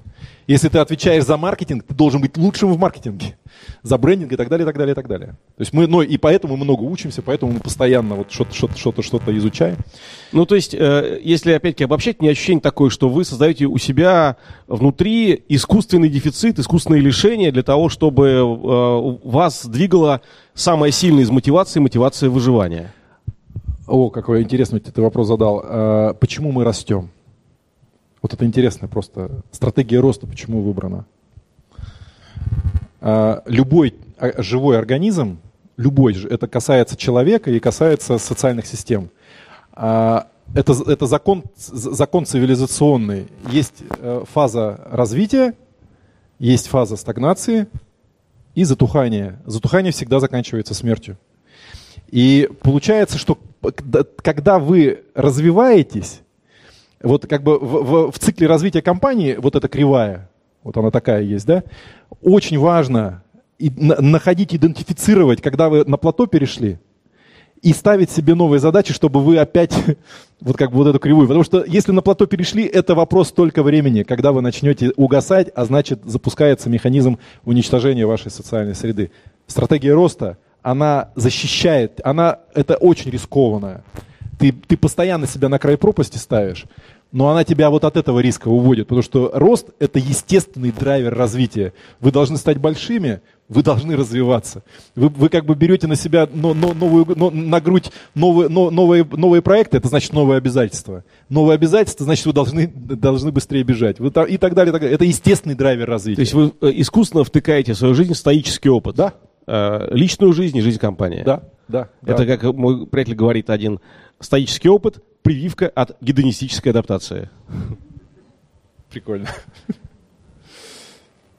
С чего теперь вопрос как, да? С чего начинается любой проект у нас? Любая идея бизнеса, любой проект, даже микропроект с 2 документов. Первый документ – это концепция деятельности, а второй документ – концепция организационной структуры. Это русским языком набранные тексты, где любой человек, прочитав, у него остается живой, понятный образ того, первый документ, концепция деятельности, за счет каких причин мы должны победить в этом виде деятельности. Почему мы вдруг решили, что мы здесь что-то сможем сделать. Как мы формулируем цели, как мы формулируем методы достижения этих целей. Это концепция деятельности. Концепция организационной структуры, как мы организовываем ресурс, организационный ресурс, люди, подразделения, как они будут взаимодействовать, как будут они обмениваться информацией, каким образом там будет работать система мотивации, каким образом будут функционировать приводные ремни, система электронного документооборота и так далее, так далее, так далее. То есть 2 документа. Как, например, выглядят, что мы делаем? Мы много рисуем. Мы тексты пишем. Мы прям много текстов пишем. Но еще и рисуем. Не удивлюсь, если в следующих слайдах будет то, что еще играем на духовых инструментах. Нет. Вот у нас есть такие службы DSM, дирекция по стратегическому менеджменту, ДКО. Это вот они всегда в каждом проекте есть. Это вот целостная социальная операционная модель инновационного бизнеса. Вот мы себе так ее, не пирамидками или диаграммами рисуем, вот таким образом отрисовываем. Дальше, например, это вот свежий проект, элемент организационной структуры контура пиара, HR-инновации. Это мы ищем сотрудников в наш инновационный центр. Проект называется «Разумное от народа». Вот. Для биотех наших проектов и для беспилотных проектов обязательно есть контур контроля. Всегда контур контроля разделен с контуром исполнения. Есть вот отдельные там элементы этого проекта создания сайтов, рекрутинг по городам. И вот как бы есть пиар, есть руководители и так далее, и так далее. То есть, вот как бы задуряемся, в общем. Кто-то всегда рисует такие вещи. Вот это, например, организационная модель деятельности центра компетенций молочного животноводства. Это я просто показываю, как мы, например, оргструктуры рисуем. Они немножко по-другому. Ты смотришь, у тебя должен образ сложиться. Как это все увязано? Люди, понятно. Сколько людей надо, ясно. Элементы оргструктуры, понятно. Это как бы штаб. Есть представители директоров проекта, ПСД проекта, есть ДСМ проекта, есть менеджер по бизнес-администрированию. Любой проект начинается, кто ДСМ, кто БА. Любой проект начинается, кто лидер проекта, это ПСД проекта, кто ДСМ проекта, кто бизнес-администратор проекта. А ДСМ еще раз что это? Дирекция по стратегическому менеджменту. ДСМ это не тот, кто проект реализует, это тот, кто формирует контекст, в котором проект должен целевые показатели достигать. Это больше всего похоже, наверное, на HR. Но хотя у нас... То есть мы наделяем это гораздо большими смыслами, чем просто рядовой HR. То есть это не стратегия, это именно работа с коллективом? А потому что стратегия, у нас есть, например, лекция «Сущность стратегии». Мы учим, что такое стратегия. Вы слышали, что танковые удары Гудериана Сталин давал команду повторять с первого, первый раз, когда они прорыв этот сделали, они говорят, круто, офигенно, круто работает. Так же давайте делать. За всю Великую Отечественную войну ни разу фланговых ударов Гудериана мы не смогли повторить. Знаете почему?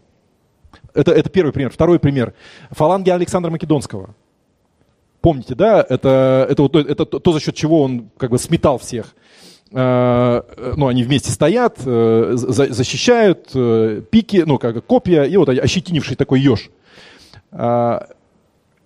И там есть какие-то причины, который людей внутри этой социальной системы на другой уровень ресурсности переводит. Например, фланговые удары Гудериана делали войска СС. Войска СС их специально готовили к самостоятельной деятельности в тылу врага.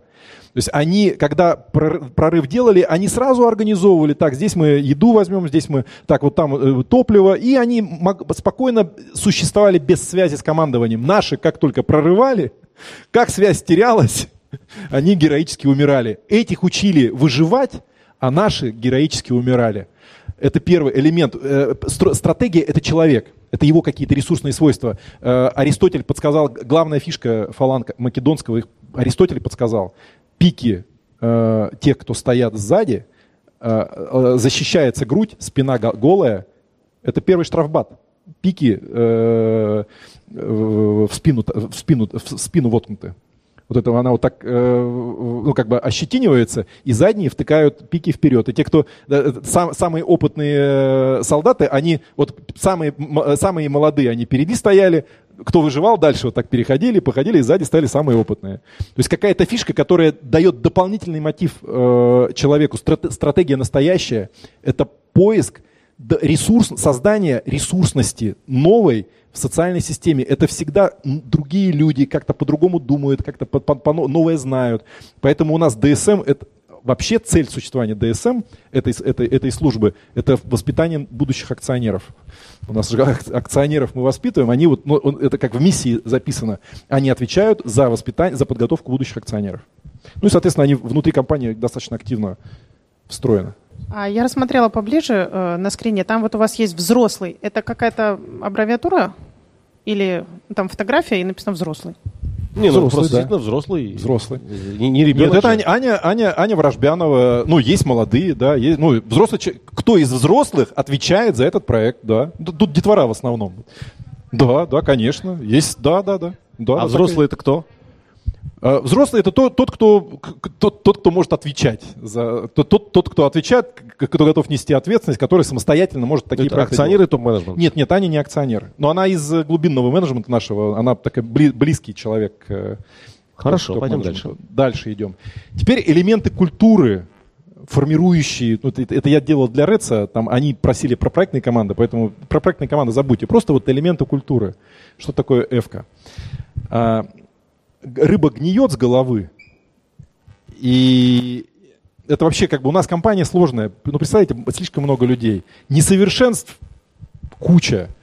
Мы вообще себя постоянно идентифицируем, у нас постоянный кризис системы управления. То есть, ну, как бы, как мы живем, как бы это вот, как-то вот что-то, кто-то за нас там ноги передвигает, и как-то удача нас не покидает. Но вот как бы если посмотреть, вот, но если нам критически дать возможность на это посмотреть, как мы еще существуем, это вот просто диву даешься. Но если посмотреть, ну, как бы все хорошее сверху, все плохое сверху, все хорошее тоже всегда сверху идет. Но если у вас наверху отношения, культура отношений гнилая, шансов нет, что в вашей компании что-то доброе когда-то прорастет. Потому что культура – это то, что идет от акционеров всегда. Никогда менеджмент культуру не инициирует. Так вот, как живут акционеры? Это условия как такого коллектива, того, как у нас как бы внутри совета директоров отношения строятся. Мы называем это собор, потому что у нас ни у кого нет контрольного пакета, и старший у нас это первый среди равных. И есть 6 условий формирования. Первые участники должны быть референтны друг другу, эмоционально значимы друг другу. То есть мне не безразлично, что обо мне Альберт подумает. Мы с ним какой-то путь прошли жизненный, и мы с ним вместе, и я как бы ему спину подставляю, мы вместе что-то делаем. И это первое условие очень важное. Второе, каждый должен иметь способность к подстройке снизу. То есть не сверху, не учить, ну, как бы не вещать, а вот как бы иметь возможность сказать, так, я, может, что-то не понимаю. Что-то как бы, я скорее всего что-то не понимаю. А вот объясни мне, пожалуйста, как оно одно, другое, третье. Вот среди участников команды должен быть конфликт эмоциональных потребностей. То есть мы должны быть разными.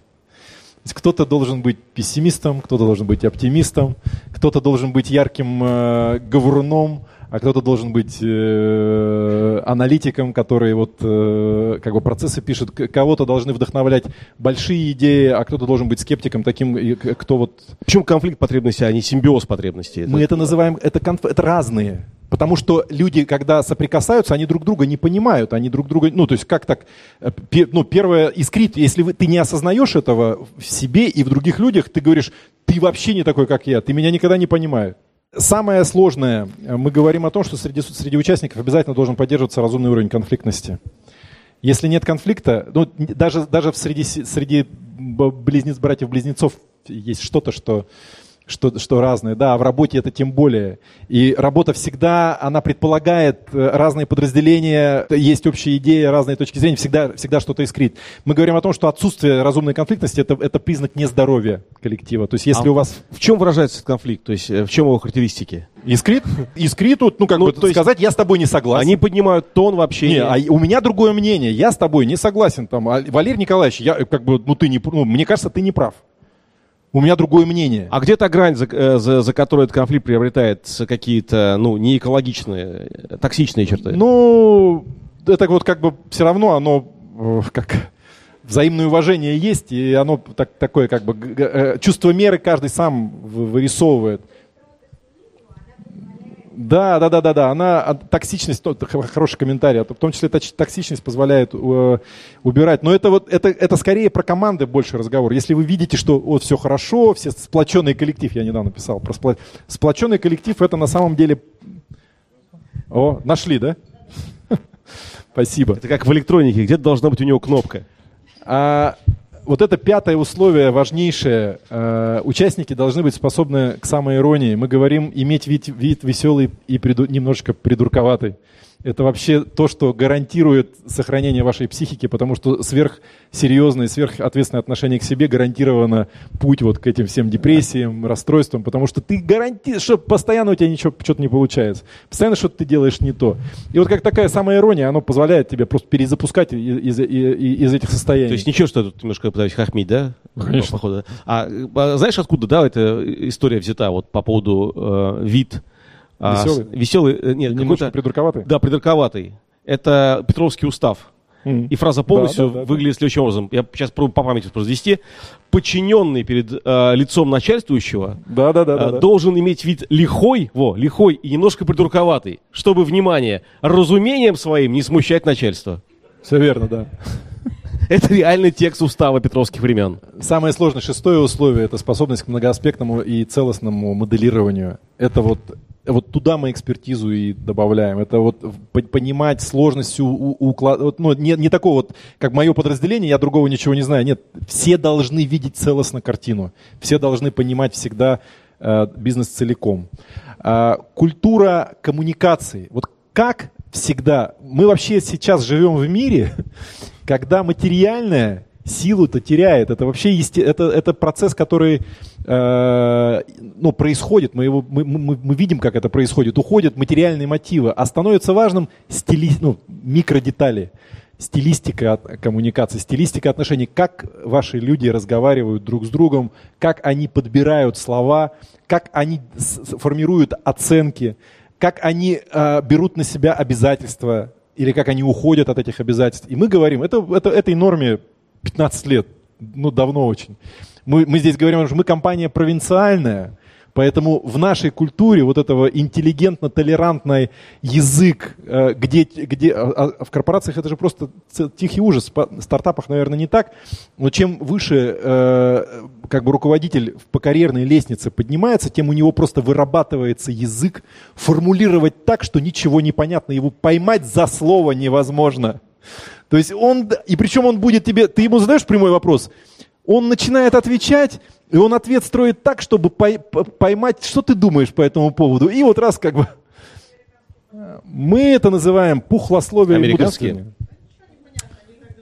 Мы говорим о том, что из пузла... А российские прям молодцы, да, они вот... Мы утверждаем, что пухлословие и мудрствование это признак ухода от ответственности. Поэтому четко звучи, ясно формулируй и так далее. Точность прогноза – признак профессионализма. Очень конфликтная норма, я недавно о ней писал, и она тоже там взбудоражила всех. Мы оба как образ идеала. То есть если ты профессионал, например, я профессионал вот в каком-то виде деятельности, я знаю рынок труда в этом виде деятельности. Мне надо 2 человека найти. Это сложнее всего просто обязательства такие брать. Когда закроешь вакансию? Это сложно, не знаю, людей находить, как получится, это же случайность. Нет, если ты профессионал, даже вакансию ты должен брать на себя обязательно, за 2 месяца найду. А не говоря уже о коммерсанты, производственники, стройки и так далее, и так далее. Если ты профессионал, будь добр, точно прогнозировать результат своей собственной деятельности в первую очередь. Дальше мы говорим, я об этом рассказывал, зло ненаказуемое имеет свойство множества. Об этом я говорил, да, не буду повторять. Теперь я не удивлюсь, если вы там, знаешь, вот это наказание зла у вас происходит таким... Нет, давайте я здесь скажу. Нет, мы говорим о том, что абсолютно язык санкций у нас – это часть менеджмента. То есть мы говорим, позитивизм в отношении природы человека, мы говорим, человек, академик Амосов, кстати, сказал, великий советский хирург и философ, и мыслитель, что человек-то перед смертью, человек-то, скорее всего, плох, чем хорош. Санкция – это не есть что-то такая плетка, которая подстегивает. Это ориентиры, которые помогают человеку напоминать, координировать и двигаться. Например, санкция у меня... Я был жутким противником этого и слова, и подхода. Я говорю, в первые полгода была программа лекций для акционеров и топ-менеджмента, и мы эти лекции учили, потом сдавали. И табели вывешивали табели, все посылали, кто как сдал. Вот. И у меня интересные лекции, вообще прикольные. У меня входит по менеджменту, по культуре. И раз приходит лекция по нейрофизиологии. Я вообще не могу понять, зачем мне это надо, и она в меня не входит. Я пропускаю одну сдачу. Мне там бизнес-администратор Сергей Николаевич, а вы не сдали, вы лекцию не сдали, а там тесты надо сдавать. Я говорю, да. Я в субботу проходит, Сергей Николаевич, а вы не сдали? Нет, не сдал. И я не сдал, и вдруг выходит табель, приходит, я единственный, кто не сдал. Там 15, по-моему, человек, из них 7 акционеров, не акционеры, и я единственный, кто не сдал. И тут в моем мозгу происходит, это на самом деле для меня такой, я думаю, что я уже вообще учиться не умею, что мозг мой, а тут что-то внутри возмутилось, как же так, это я перед всеми, неудобно выгляжу, я что, всякую фигню, что ли, в университете не учил, эконометрию или там что-то еще, я такой сажусь, делаю конспект на конспект, в середине мне это становится интересно. И я такой, ух ты, а вот это, а вот так, и сяк. Я, и в итоге сдаю на максимум баллов получаю. Это тоже санкция. То есть это публичное подтверждение того, что ты не сделал. Это язык красных линий в культуре. Если вы избегаете этого языка красных линий, вы просто лишаете себя, своих людей, возможности развиваться. Если вы со своими детьми язык красных линий избегаете тоже, ты холить или леет, это тоже ничего хорошего своим детям мы не делаем. Красные линии – это вообще естественная часть жизни. И в отношениях красные линии очерчивать, это тоже нормально. Поэтому зло ненаказуемо, он начинается все с мелочей. Я начал опаздывать на работу. Потом перестал сохранять вовремя документы в системе электронного документооборота. А потом профокапил сроки по проекту. А потом еще, и дальше там начал сверху на всех и так далее. Оно из мелочей все начинает складываться. Если вы пропускаете, это все разрастается. Природа человека, здесь вообще ничего сделать с ним нельзя, с нами. Так вот, совет директоров. Это мы говорим, что у нас основная задача совета директоров – извлекать вторую производную, думать о том, как мы думаем. Есть эти исключительность, демонстративность и упертость. Мы-то понимаем, что мы же все гиперманиакальны, мы же все паранояльны, мы же про себя это знаем, и дальше какую-то идею я выношу, у меня истероид. То есть я какую-то идею выношу на совет директоров, завод в Египте построить. И как бы я нормально, я говорю, ребята, это я пытаюсь что-то доброе для компании предложить? Или это я свои страсти, я себе поляну хочу для удовлетворить свою неудовлетворенную исключительность и площадку для того, чтобы о чем-то порассказывать, получить новую. И это нормально, когда вот мы друг с друга вот как бы так сканируем, сопоставление точек зрения это называется, критическое осмысление позиции друг друга. И нас это естественная часть вот как бы нашей культуры внутреннего взаимодействия. Сопоставление точек зрения. Это нормально, это вообще как бы жизнь в этом. Это защищает нас от решений неправильных. Это наш научно-образовательный центр «Замок», «Белый замок». Главный замок компании, главный цех компании мы его называем. И мы говорим, что, и он же он же НОЦ, университет корпоративный. Мы говорим, что вот главная его задача научить человека преодолевать соблазны гедонизма и сытости. И способность вот инициировать к самореализации. Правило 4. Я о нем не рассказывал? Нет. Это вот важное, и оно такое как бы, это не смарт. То есть там есть важное отличие от смарта. Мы говорим о том, что если задача поставлена не по правилу 4, то исполнитель не несет ответственность за невыполнение задачи. Руководитель, который поставил ему задачу не по правилу 4, он несет ответственность за факап своего подчиненного. Какие это правила? Любая задача должна иметь ясный образ цели. Выкопать траншею от сих до сих. Должны быть сформулированы четкие критерии, описывающие результат выполнения задачи, и они должны быть измеряемы, о них вы должны договориться с исполнителем. Исполнитель должен быть обеспечен ресурсами для выполнения задачи. Всеми ресурсами. Лопатой, спецодеждой. И не только, я там расскажу, что мы под ресурсностью подразумеваем. Но самое неожиданное и самое нестандартное, мы говорим о том, что исполнитель должен поставить свою подпись на документе, в котором зафиксировано, сколько он получит денег за выполнение этой задачи. То есть он должен подписать листочек системы мотивации. Это называется контрактование у нас, да. Если он не... Нет, переменная часть, она вот так и... это вот часть контрактования, как у вас бонусы, переменная часть будет зафиксирована. Если подпись не поставил, забыли, договорились, обменялись имейлами, не работает. Он должен подпись поставить, потому что ставишь подпись, ты по-другому осмысляешь просто ответственность того, а ресурсы-то у меня все-таки есть или мне показалось. А задачу-то я понимаю или не понимаю. Там очень много интересных вещей в этом всем.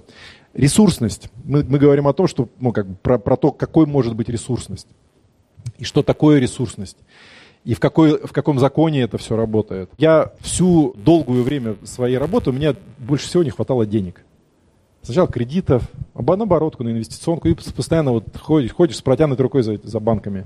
Потом, когда стартапами стал заниматься, тоже постоянный фандрайзинг. И у меня какая-то сформировалась такая картина мира, что, будут деньги, а все остальное мы купим.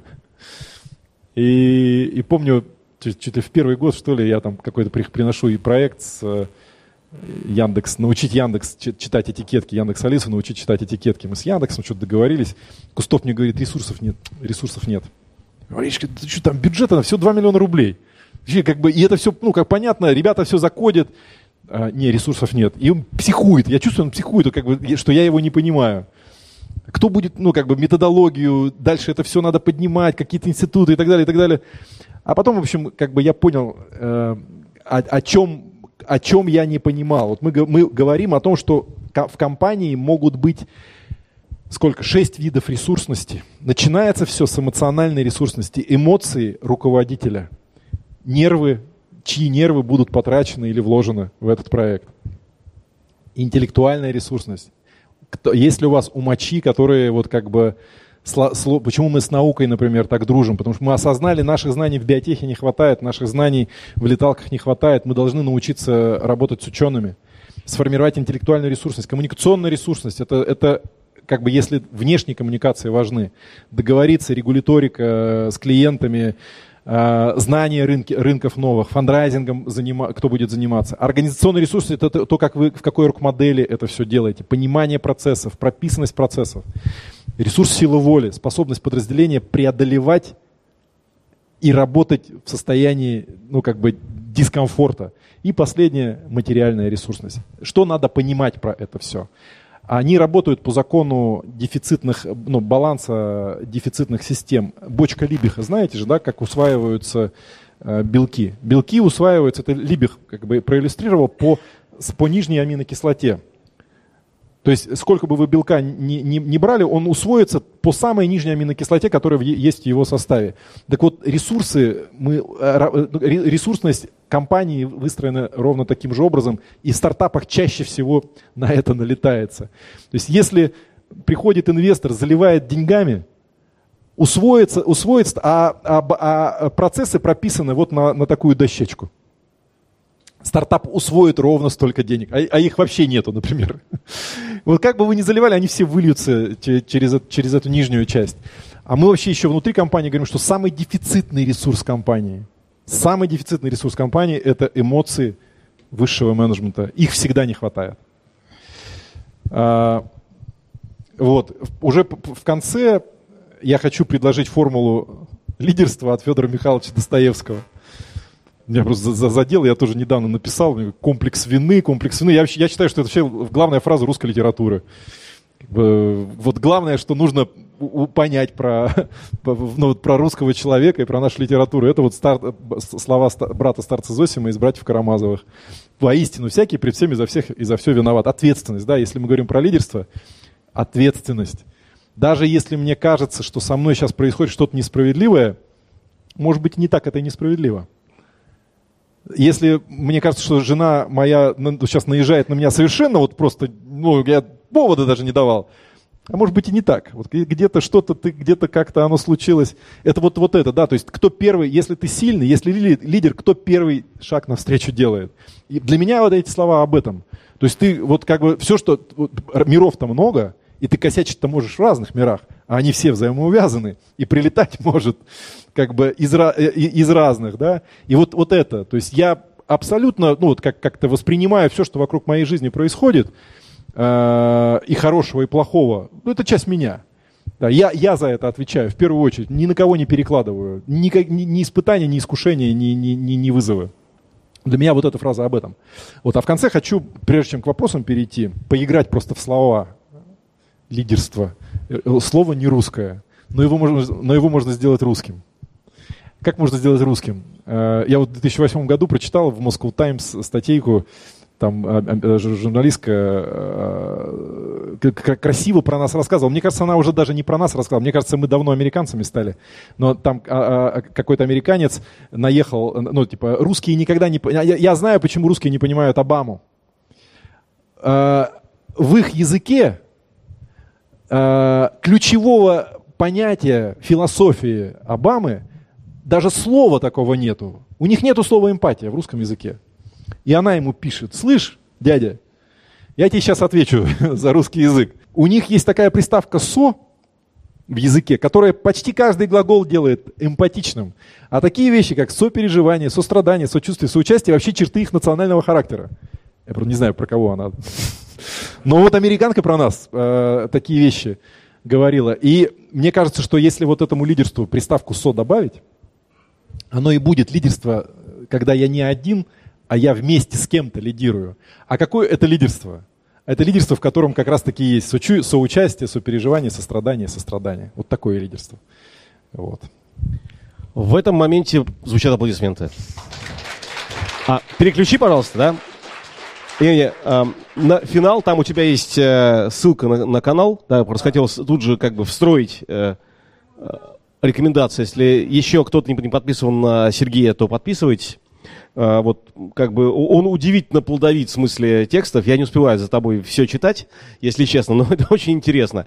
Искренне говорю. Предложение такое. Сейчас приготовить вопросы, да, а я попробую перед вопросами дать какое-то общее заключение, так, как если бы Сергея здесь не было. Потому что, мой мотив, и я, по счастью, я, кстати, очень радуюсь, когда есть возможность в процессе такой встречи говорить мало, потому что, действительно, Сергей...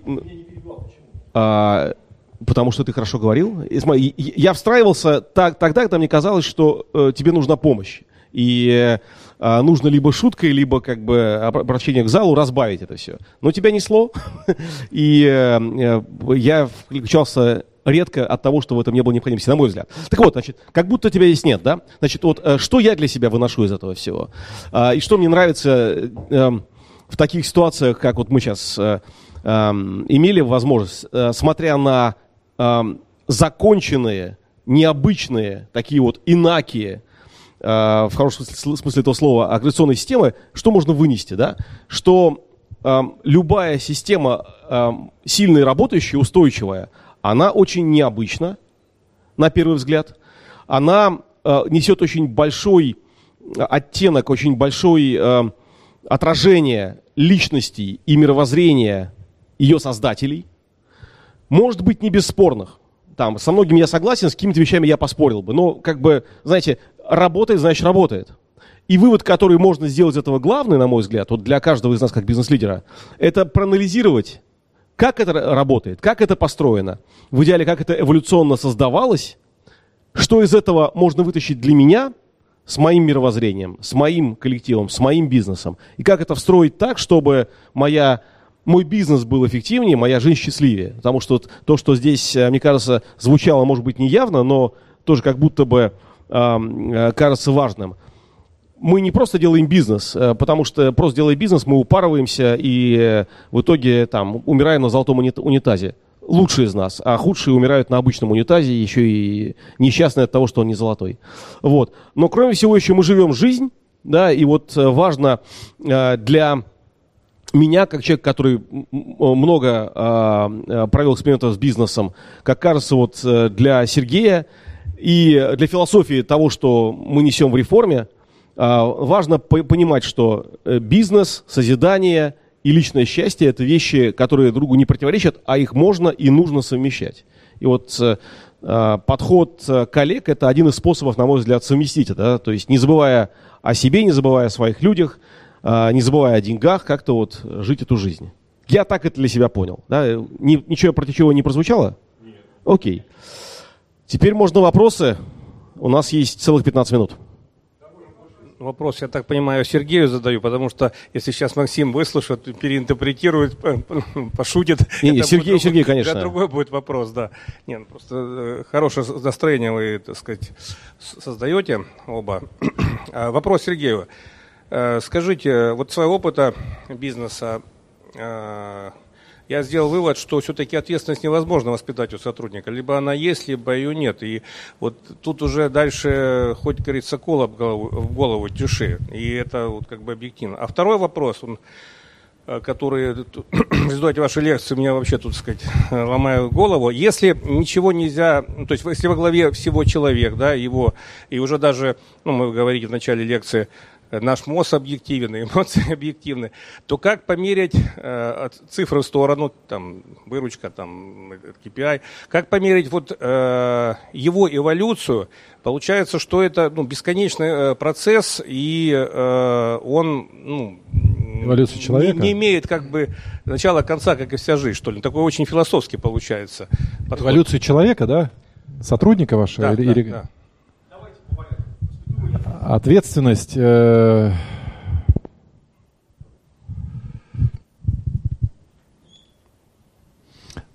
всегда результат разговора с самим собой.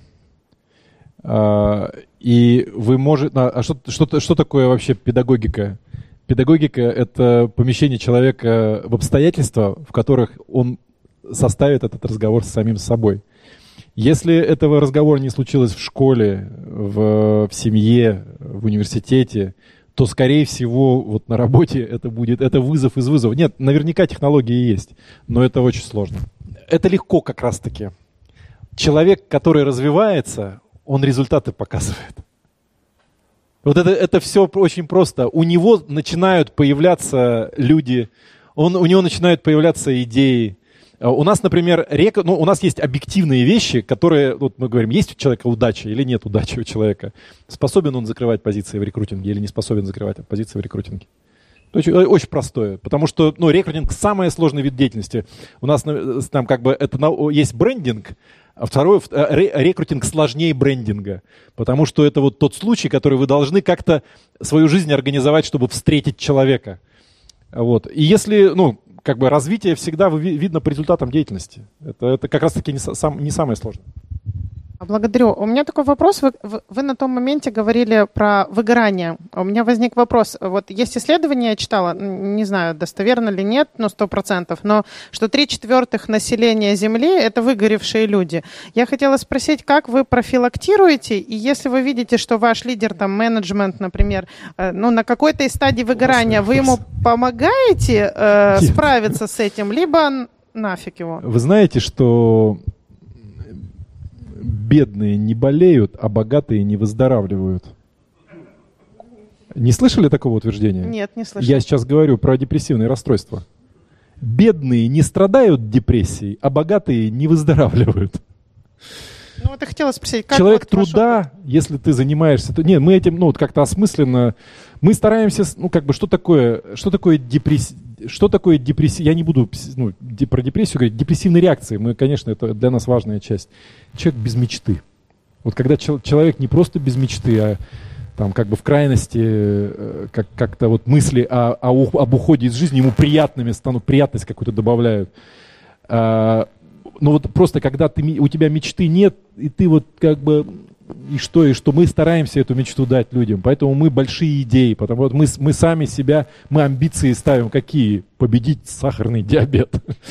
Или там вон какие вызовы ставим. Мы стараемся вот какой-то интересности добавить в этой части. Это первое. А второе, мы грузим, конечно, работой. У нас бездельникам невозможно находиться. Вот мы иногда даже какой-то может казаться бесполезной работой занимаются наши ребята, но зато трудятся все. Окей, пойдем дальше. Всем здравствуйте. Меня зовут Светлана Федотова, я продаю бизнесы и франшизы. И у меня к вам такой вопрос. Вы сказали о том, что в 25 лет вы вдруг стали руководителем столетнего, кстати, предприятия. Человечного коллектива. Очень человечный, это правда.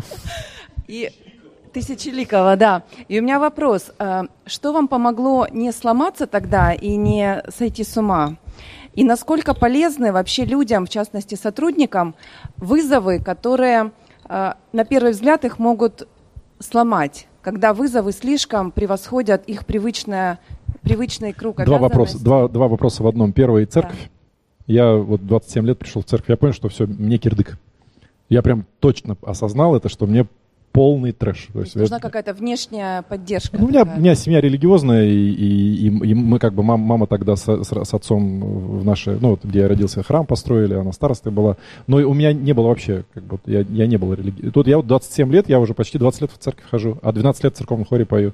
То есть для меня я через это выполз, это 100%. А второе, у нас есть одно из правил, крест по силам называется. И это очень важно понимать. В развитии, кстати, вот вопрос. Что такое крест по силам? Задачи нужно давать такие, в спорте вы развиваетесь, когда вы чуть-чуть, делаете тренировки чуть-чуть сверх того, что вы можете уже. Если вы делаете тренировки на уровне своих способностей, вы начинаете деградировать. Допустим, вы подтягиваетесь 10 раз. Для того, чтобы вы развивались, надо постоянно добавлять 1. 10 вы деградируете, 10 вы не развиваетесь, 9 уже деградируете. В развитии точно так же. Надо находить, это талант руководителя, находить такую задачу, чтобы она была человеку по силам.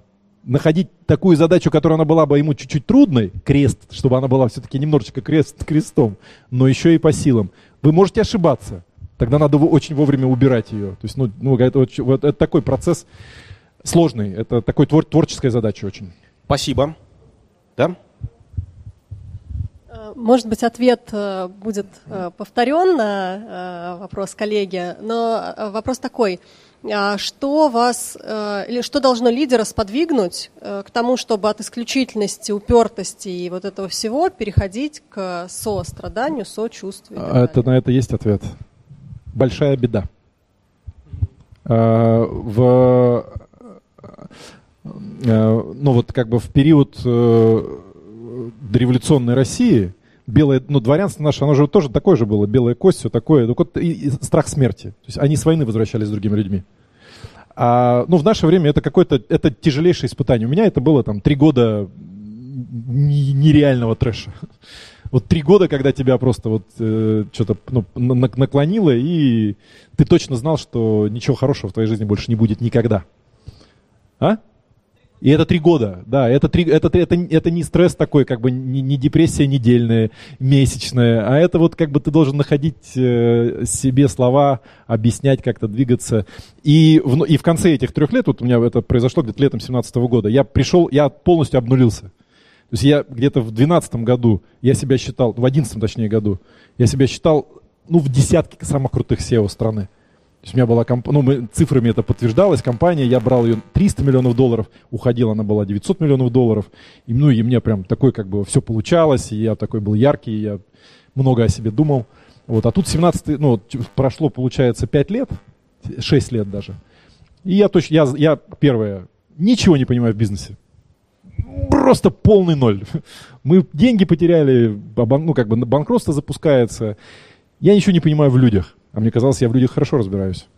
Меня там близкие люди предали. И это просто такое, как бы черное с белым поменялось, все перепуталось. Про одних думал одно, другое. И третье, я как бы всегда... моя церковь мне не сильно помогала. То есть мировоззрение, мне казалось, я вообще на ногах стою очень крепко. Мне там нищета меня не пугает, ничего такого я не боюсь. А получается еще и мировоззрение. Я как бы не могу найти какого-то опоры там. И вот ты как будто... И ты у разбитого корыта. Обнуление полное. И получается, когда новая жизнь у меня началась, она как с чистого листа. И дальше там опыт он подцепился. Вдруг я вспомнил то одно, другое, оно как-то накладываться стало. Это все очень тяжелое испытание. Всегда. То есть это неизбежность в твоей концепции? То есть ты не можешь... это такая большая проблема. Лидерство, не пройдя через большую беду. Но не только я так думаю. Есть такая гипотеза. Но это просто надо осознавать, насколько, если человек идентифицирует в себе, что у него это есть, первое начать с того, я не знаю про женщин, если честно, но про мужчин точно знаю. Надо как-то подойти к жене и сказать, что я правда мудак, да, вот прям сильно. Как ты со мной живешь-то вообще? Вот как бы нету более, ты про стоиков вспоминал, а мне хотелось тут добавить, что нету более эффективного института саморазвития, чем институт брака. Для мужчин это уж точно. И вот как бы, это вызовы, объективнейшие вызовы. Это сложно очень из этого выгребать. Да, спасибо. Вопросы? Услышала такие термины, как астероид, пронаял. Вы как-то применяете 7 радикалов Пономаренко или мне просто показалось? Нет, это же MMPI. Это же акцентуация MMPI-евский. Я это знаю. Нет, это массачусетский опросник. Мы его 25 лет используем. Психологи нас за это...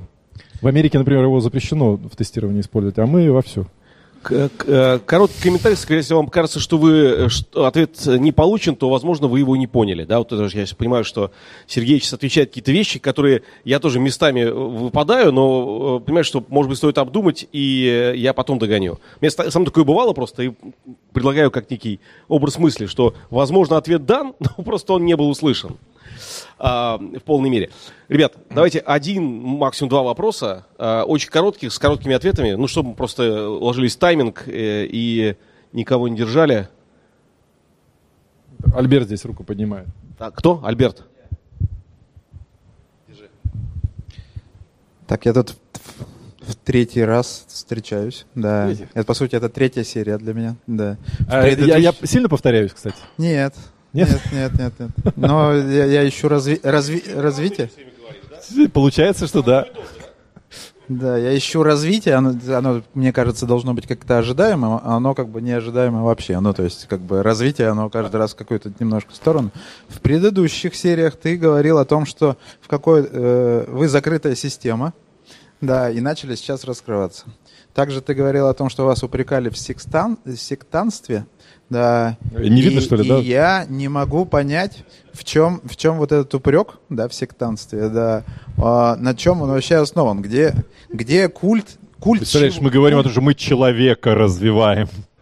Но все-таки культ чего у вас? Да, то есть по мнению неких- почему обвинение? Я же сам эту компанию, ну, как бы для себя, первое, непонятно просто, культура непонятна.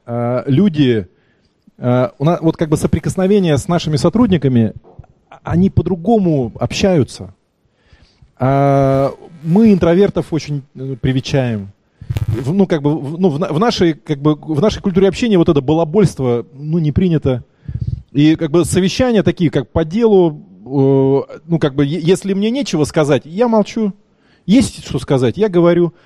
Иногда выглядит, что вот там кто-то, это вот там подстройка под одного, там есть один босс, и там все его слышат. А на самом деле это просто вот такое, как бы, как культура уважения, ну, реально уважение к авторитету есть, иерархия у нас ценится внутри. И когда люди не понимают, больше всего чего не понимают, Кустов раздал всем, у Кустова нет контрольного пакета? Да поверить никогда не поверим. Кустов без денег акции раздает всем. Это основатель, да? Основатель, да. Да полный бред просто. Вот не надо ля-ля. Это какая-то шняга. Вот просто, ну не может такого быть. Вот это на самом деле, когда ты не можешь объяснить себе, почему там такое, ну это вот, значит он еще плюсом, психологией занимаются. Плюсом у них в учебном центре, давайте я вам расскажу, как день выстроен в учебном центре нашем. Я не рассказывал? 6 утра издевательство над людьми. Издеваются над людьми в их учебном центре. День учебный начинается без 15:06 утра. Потом эти изверги 30 минут с 6 до 6:30 каждого выгоняют на зарядку. После этого учебный день начинается в 8 утра, ну после завтрака. В 6 вечера заканчивается, и каждый день с 6 до 7 экзамены они сдают. А те, кто сдает экзамены плохо, полы моют, трудотерапией занимаются. Представляете, как это объяснить вообще? Издевательство над человеческой природой. Вот. Ну и соответственно, когда это расходится, и вот особенно как бы у нас не очень, когда это объясняют, и, ну что фигня какая-то. А еще там, были опыты какие-то в начале, Кустов интересовался, он человеком с разной стороны, разных людей привлекал. Там, у нас, например, полиграф системно не используется ни на тестировании, ни на входном тестировании. Но коммерсант каждый знает, что профилактически он полиграф будет проходить. Это такая система, мы сильно не преувеличиваем значение полиграфа, потому что там вы можете не поймать на самом деле. Но коммерсант должен знать, что его и так тоже проверяют. Там полиграф, еще какие-то энцефалограммы. Когда-то был у нас профессор наш Николай Игнатьевич Конюхов, который нас психологии научил. Он разные опыты делал. И был какой-то период, по-моему, тоже энцефалограммы считывали. Это какой-то же бутер какой-то. Полгода было, зато это широко разошлось, и там опыты над людьми ставят. Фантазия людей разгоняется достаточно. Я помню мне страшно было выходить. Сейчас я первый год, я как в танке себя вел в социальных сетях и публично.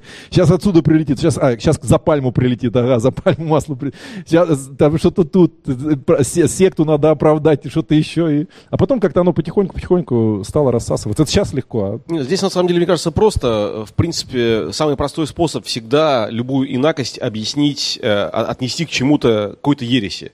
Таким образом, ты ее сразу клеймишь, для себя определяешь ее место в твоем мировоззрении, и тебе как-то спокойнее становится.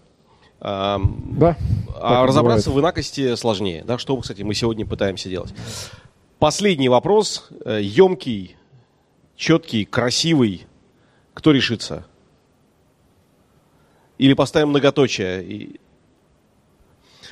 Давай на этом моменте остановимся красивым. Раз не рождается, я хотел бы, с твоего позволения, тоже немножко тебя покормить, раз так получилось, что ты нас кормишь. Это конфеты Jump. Вот Настя как раз задала вопрос. Она гендиректор этих конфет. Это полезные снеки. Я сладкоежка, кстати. Вообще просто зависимость. Это штуки без всяких добавок.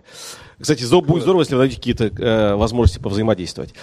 Значит, коллеги, спасибо вам большое за то, что пришли. Сейчас еще будет возможность, понимаю, что здесь побыть, пообщаться. Мы вас не выгоняем. Я напомню, что наша идея в том, что клуб – это возможность поделиться эмоциями, энергией, экспертизой и просто вообще провести время с хорошими людьми. Тем более, что нас так гостеприимно принимают, еда и все такое. Вот, спасибо большое, общайтесь, вступайте в клуб «Реформа», учитесь управлять бизнесами, например, по методу ЭФКА. Сергей, спасибо большое.